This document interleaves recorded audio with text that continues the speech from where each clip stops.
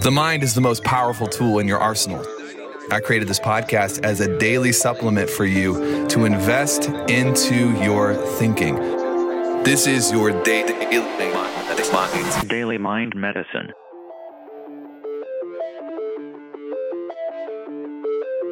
What's up, crew? Taylor Welch here. Welcome to Mind Medicine, coming at you in the middle of probably one of my most busy weeks since pre-COVID. It's crazy this week. Crazy. Back to back. Probably put in 70 hours this week. Not what you think, actually.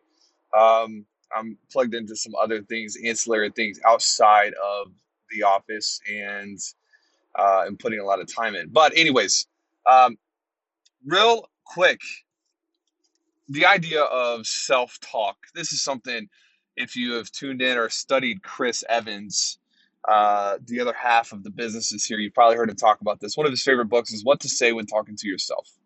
I think that's what it's called, What to Say When Talking to Yourself.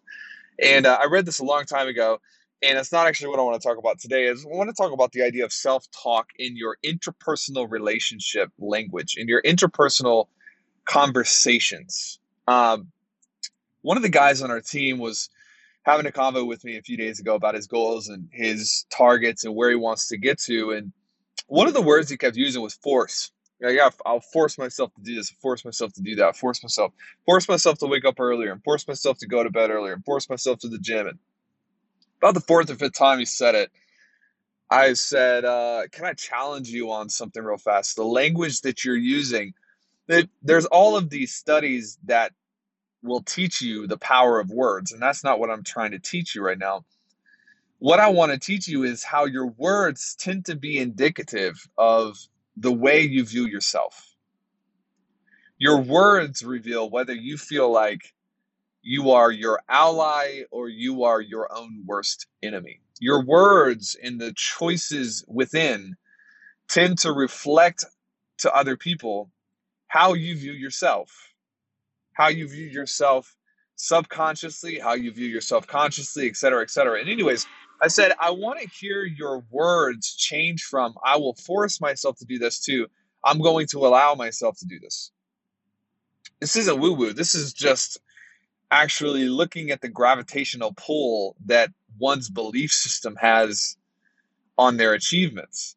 You know, it's amazing that if you look at my belief about myself, I believe that subconsciously at a metaphysical level, I believe that I am an ally to my long-term vision.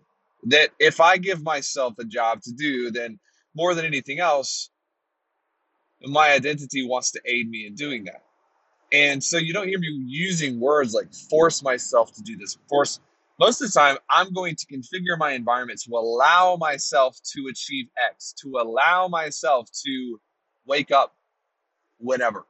I'm going to set up my environment, remove the restraints on me so that I will allow myself to show up the right way. At the most extreme case of this, you'll hear me say, I'm going to make sure I show up in a certain way. But the word force, I just want to challenge you for a minute.